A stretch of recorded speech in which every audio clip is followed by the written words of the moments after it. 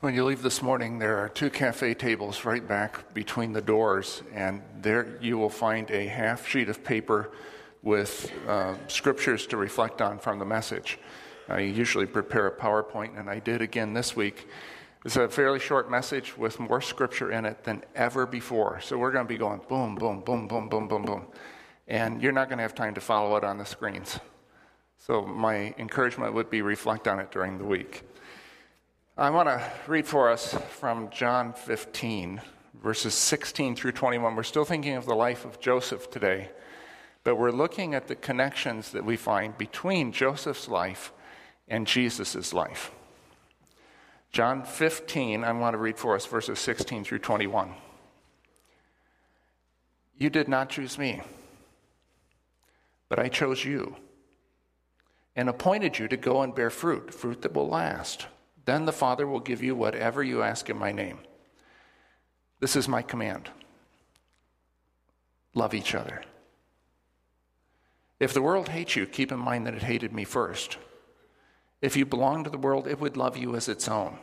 As it is, you do not belong to the world, but I have chosen you out of the world.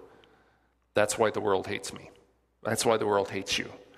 Remember the words I spoke to you. No servant is greater than his master. If they persecuted me, they will persecute you also. If they obeyed my teaching, they'll obey yours also. They will treat you this way because of my name, for they do not know the one who sent me. Over these past few weeks, we have immersed ourselves in the story of Jesus, and I have reminded you continually of the necessity of bringing Joseph's story, and for that matter, our stories, into the context of God's greater story. But we must understand that that works the other way too. God loves to bring his greater story into our stories, to incarnate what he's doing in us. When he brings his story into our story, we can often recognize his handwriting. He has a discernible style. When God authors a story, you can count on finding certain recurring themes. And because that's true, there will be similarities between the story of God's only begotten Son and the stories of all of his other children. Today I want to look at some of those similarities that we find between the story of Joseph and the story of Jesus. But I expect that you will recognize some of these same things in your life as well. Occasionally, biblical writers or speakers will draw explicit parallels between Jesus and some other character or event in God's big story. The New Testament, for example, sees parallels between the Passover sacrifice and Jesus' sacrifice, between the medicinal serpent on the pole, if you don't know what that is, read Numbers 21, and Jesus on the cross. People see resemblances in the New Testament. They see resemblances between Jesus and Jeremiah, Jesus and Adam, Jesus and Isaac, even Jesus and Jonah, as Jonah was 3 days and 3 nights in the belly of a huge fish, so the Son of Man will be 3 days and 3 nights in the belly of the earth. There are many other Old Testament similarities or types is the technical word, that foreshadow something in the life of Jesus. Now, no New Testament writer ever explicitly compares Joseph to Jesus, but Joseph looks like Jesus in many ways. And I think there's a reason for that, a reason that's important for us to understand. The more a person gets caught up into the purpose of God in this world, as Joseph did, the more his or her life will exhibit the characteristics that we find in Jesus. St. John wrote, "In this world, we are like him." Likewise, he wrote, "Whoever claims to live in him must walk as Jesus did." The apostle of love expected the lives of Jesus' people to follow a pattern, one that he had seen in the Master's life. We sing a great hymn by Charles Wesley, "Christ the Lord is risen today," that recognizes that pattern. "Soar we now where Christ has led, following our exalted head, made like him we rise. Ours the cross, the grave, the skies. Because the Christ follower's life exhibits this pattern, Jesus could tell his closest followers, if they persecuted me, they'll persecute you also. If they obeyed my teaching, they'll obey yours also. He expected the same pattern they had seen in his life to manifest itself in their lives. Now, we're not talking about trying to imitate Christ, though we certainly ought to do so, and in fact, the apostles command us to do so. But quite apart from that intentional effort to imitate Jesus, our lives will bear a resemblance to his. If his Spirit lives in us and we live for him, our lives will take on a predictable shape. And the people around us will respond to that shape in predictable ways. Now, as I mentioned, in the New Testament, Joseph is never directly compared to Christ, but he has the Jesus shape. So I want to look at 6 similarities this morning between Joseph and Jesus that will help us identify that shape. The first of these similarities is that Joseph was deeply loved by his father, just as Jesus is deeply loved by his father. Now, if you've been here, you may be thinking, but that's what caused all the trouble in Joseph's life. But I would answer, not at all. It wasn't that Jacob loved Joseph too much that caused the trouble, but that he didn't love his other children as he could have. The text says, now Israel loved Joseph, and that's wonderful. I mean, so far so good. The problem comes with the rest of the sentence. Now Israel loved Joseph more than any of his other sons. Israel loved Joseph. God loves Jesus, which is something the biblical writers never tire of telling us. This is my beloved son, in whom I'm well pleased. That's Matthew 3:17. This is my beloved son. This is Mark 9:7. Listen to him. That phrase appears again and again. My beloved son. God keeps saying this about Jesus, and the biblical writers keep relaying it to us. The Apostle Paul even refers to Jesus as the son of his love. God loves his son Jesus. And the same pattern is seen in us. God loves us. It's our chief characteristic. It's what gives us our identity. We are the much loved, dearly loved, always loved children of God. It's who we are if we're Christ's. It's who you are if you've been made new by faith in Jesus. Let me give you a second similarity between Joseph and Jesus. While they were both deeply loved by their father, they were both rejected by their brothers. The text says that Joseph's brothers hated him and couldn't speak a kind word to him. Of Jesus, the Bible says he came to his own, where that's an idiom in Greek. It could be translated, he came home. And his own did not receive him. Even Jesus' own brothers, and I, for one, think that like Joseph's brothers, they were half-brothers, rejected him. In his gospel, John tells us that his brothers mocked Jesus, saying, leave here and go to Judea, where your followers can see your miracles. You can't become famous if you hide like this. If you can do such wonderful things, show yourself to the world. And then he adds, for even his own brothers did not believe in him. Joseph's brothers said, do you intend to reign over us? Will you actually rule us? And they hated him all the more. The people Jesus came to said, in effect, we do not want this man to reign over us. In both cases, their own people turned them over to other people to get rid of them. And the same pattern sometimes can be seen in us. If we determine to live God's way for God's glory, some people, even people who are important to us, will reject us. Jesus said, if the world hates you, keep in mind that it hated me first. Thinking about that, the Apostle John says, don't be surprised if the world hates you. I have to confess, I have been surprised sometimes by the hateful things that people say. Some of you know I write a newspaper column that is carried in Gatehouse Media and papers around the country. And so I get feedback, sometimes a lot of feedback. And most of it is positive. But I've also had people insult me, question my intelligence, tell me that people like me have no place in the world. There was one time I thought somebody was going to come after me with a gun. I mean, people can be very hateful. Nobody likes being told he's stupid. But Jesus warned us that this kind of thing, and things much worse than that, might happen to us. And Paul warned us, and John warned us, and Peter warned us. See, the pattern keeps reestablishing itself. And it can happen to you. St. Paul told Timothy, everyone who wants to live a godly life in Christ Jesus will be persecuted. As the pattern that revealed itself in Jesus is exhibited in us, the pattern that was revealed in the people around Jesus will be revealed in the people around us.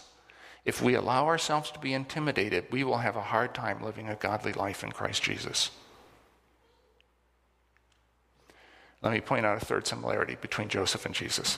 They both had to suffer before they could enter into glory. Joseph was rejected by his brothers, like Jesus.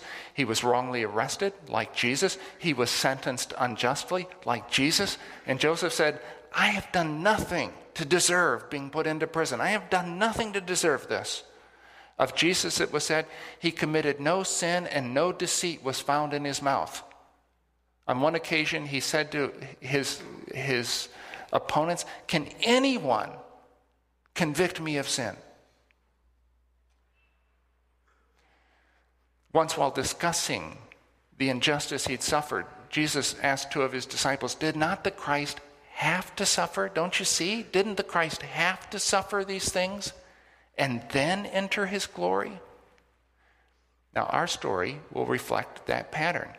Suffering, then glory. St. Peter says, you may have had to suffer grief in all kinds of trials, so that your faith may be proved genuine and may result in praise, glory, and honor when Jesus Christ is revealed. Suffering, then glory. St. Paul writes, if we endure, we'll also reign with him. That's the pattern. Somewhere we get the idea that our stories shouldn't have conflict or discomfort or suffering. But we didn't get that idea from Jesus or from any of his people. Peter tells us, since Christ suffered in the body, arm yourselves also with the same attitude. Paul adds, if we're children, then we're heirs, heirs of God and co-heirs with Christ, if indeed we share in his sufferings, in order that we may also share in his glory. Jesus, the author of Hebrews, tells us, learned obedience from what he suffered. That's generally how we learn it too. The Apostle Peter tells his friends, don't be surprised at the painful trial you're suffering as if something strange were happening to you. Jesus warned us, in this world, you will have trouble. The pattern that Jesus lived, that Joseph lived, that Paul lived, that Peter lived, that they told us we would live, involves suffering. We cannot escape it, but we can waste it. Let me say that again. You will not escape suffering, but you might waste it by not trusting in God. Let me give you another similarity between the stories of Joseph and Jesus. When Joseph's brothers saw him in Egypt, they didn't know him. So with Jesus, John writes, he was in the world, and though the world was made through him, the world did not recognize him. Jesus once told the people arguing with him, you don't know me or my Father. As with Joseph, the very people who should have recognized him didn't. And here again, the pattern is manifest in our lives. St. John writes, how great is the love the Father has lavished on us that we should be called children of God. And that's what we are. Now the next line. The reason the world does not know us is that it did not know him. The world doesn't recognize us for who we are. Now we can hardly blame them for that. Most of the time, we don't recognize ourselves for who we are. To do so is an act of faith, and the world does not share that faith. Or didn't you know that we not only trust in Jesus for the forgiveness of sins, but also for the emergence of our true selves, the people we were always intended to be? That too requires faith on our part. Let me give you a fifth similarity between Joseph and Jesus that we ought to know. They both endured intense periods of temptation. Remember what happened to Joseph? When he landed in Egypt, he was put to work as a household servant in the estate of a high-ranking government official named Potiphar. As time went by, people took notice of the intelligence, the efficiency, the winning personality of this young slave. The government official Potiphar noticed it too, and he gave him a series of promotions. Before long, he was the major domo of Sir Potiphar's estate. He was his business manager, his advisor. But Mrs. Potiphar also took notice of Joseph. Now, her husband was gone much of the time, and she was a very unhappy person. Maybe she drank too much. At any rate, she tried to find distraction in other men. And in Joseph, she found a man who could distract her.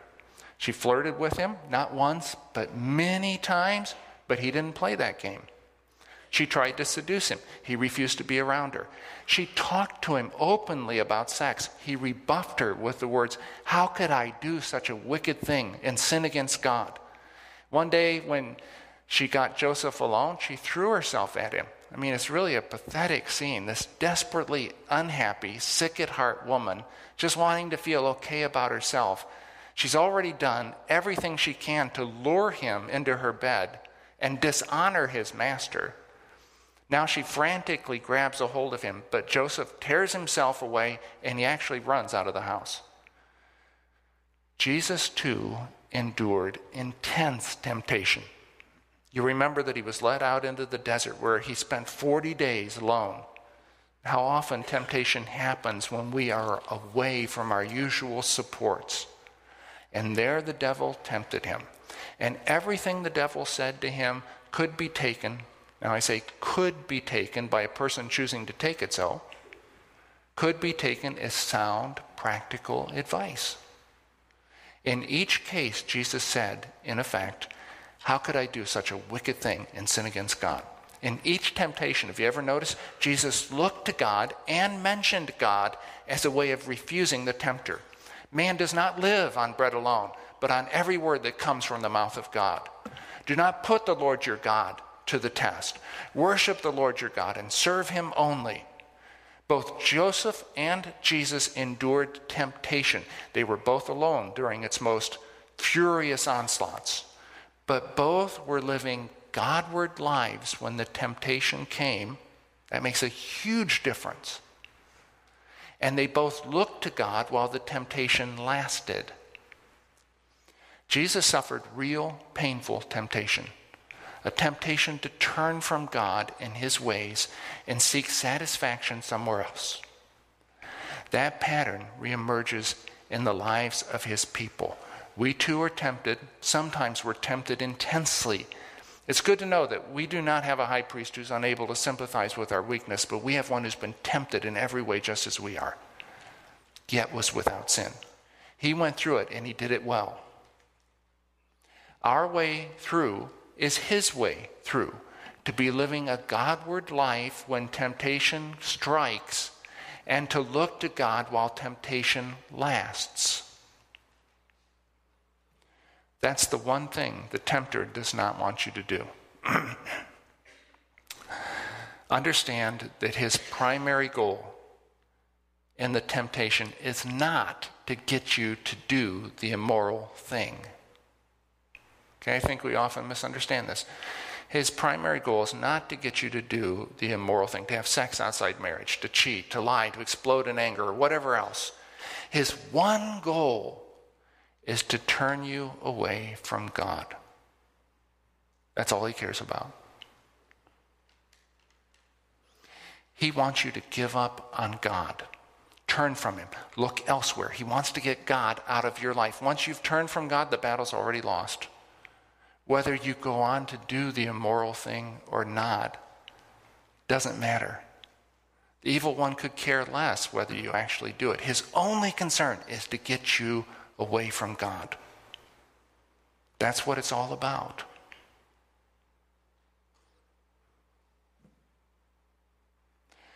We are able to withstand temptation the same way Jesus and Joseph were, by submitting ourselves to God, trusting him, and not taking our eyes off him during the temptation. There always comes that moment when we turn our eyes from him, and then we've lost.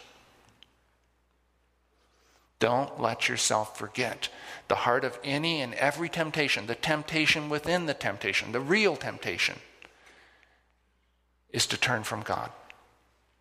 It was so with Adam and Eve, and it was so with Joseph, and it's so with us. In the moment of temptation, Adam mistrusted God and looked to himself. Joseph mistrusted himself and looked to God. That's the difference between night and day, between success and failure. Let me point out one final similarity between Joseph and Jesus. One last place where the pattern manifests itself to our sight. There was trial and suffering, but afterward came victory. There was humiliation, but afterward came glory. After the derision came exaltation. Joseph went from the dungeon to the palace. Jesus went from the criminal's cross to the king's throne. And this pattern will manifest itself in our lives as well if we're Jesus' people. Whoever humbles himself will be exalted. If we endure with him, we'll reign with him. We share in his sufferings in order that we may also share in his glory. Now we suffer grief and all kinds of trials, but praise, glory, and honor when Jesus Christ is revealed. God did not make us for unending hardship, but, as St. Paul says explicitly, for his eternal glory. The weeping may endure for a night, and make no mistake about it, it can be a long and dark night. Though weeping may endure for a night, joy comes in the morning. Now, let me remind you one final time. Joseph was not so much a type of Jesus as he was a person like Jesus, which accounts, I believe, for all of these similarities. He was not a literary foreshadowing of Jesus, but a person who was trying to live a Godward life. And such people then and now, a certain pattern manifests itself. It goes by different names. Holiness, godliness. You can call it the purpose-driven life if you like. Call it what you will.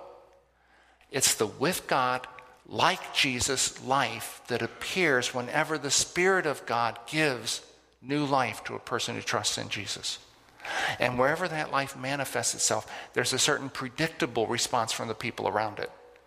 And so the same pattern emerges again and again as God keeps telling the one story in different ways. Yes, there's misunderstanding, conflict, trial, temptation. They're all a part of it. But there's also endurance, accomplishment, vindication, and usefulness. We shouldn't be surprised by present hardships, but neither should we forget future glory. Our lives are all bound up with his life if we've been born again through faith in Jesus. And who would want it any other way? Now let's pray. God,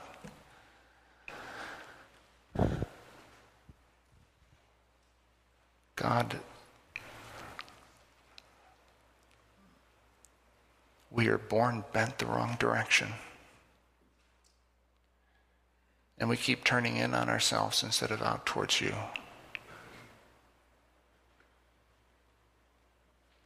But thank you for sending Jesus to rescue us from our sins and from ourselves. Let the pattern shine brightly in us so that people can look at us and look through us and see the Master behind us. We ask this in his name. Amen.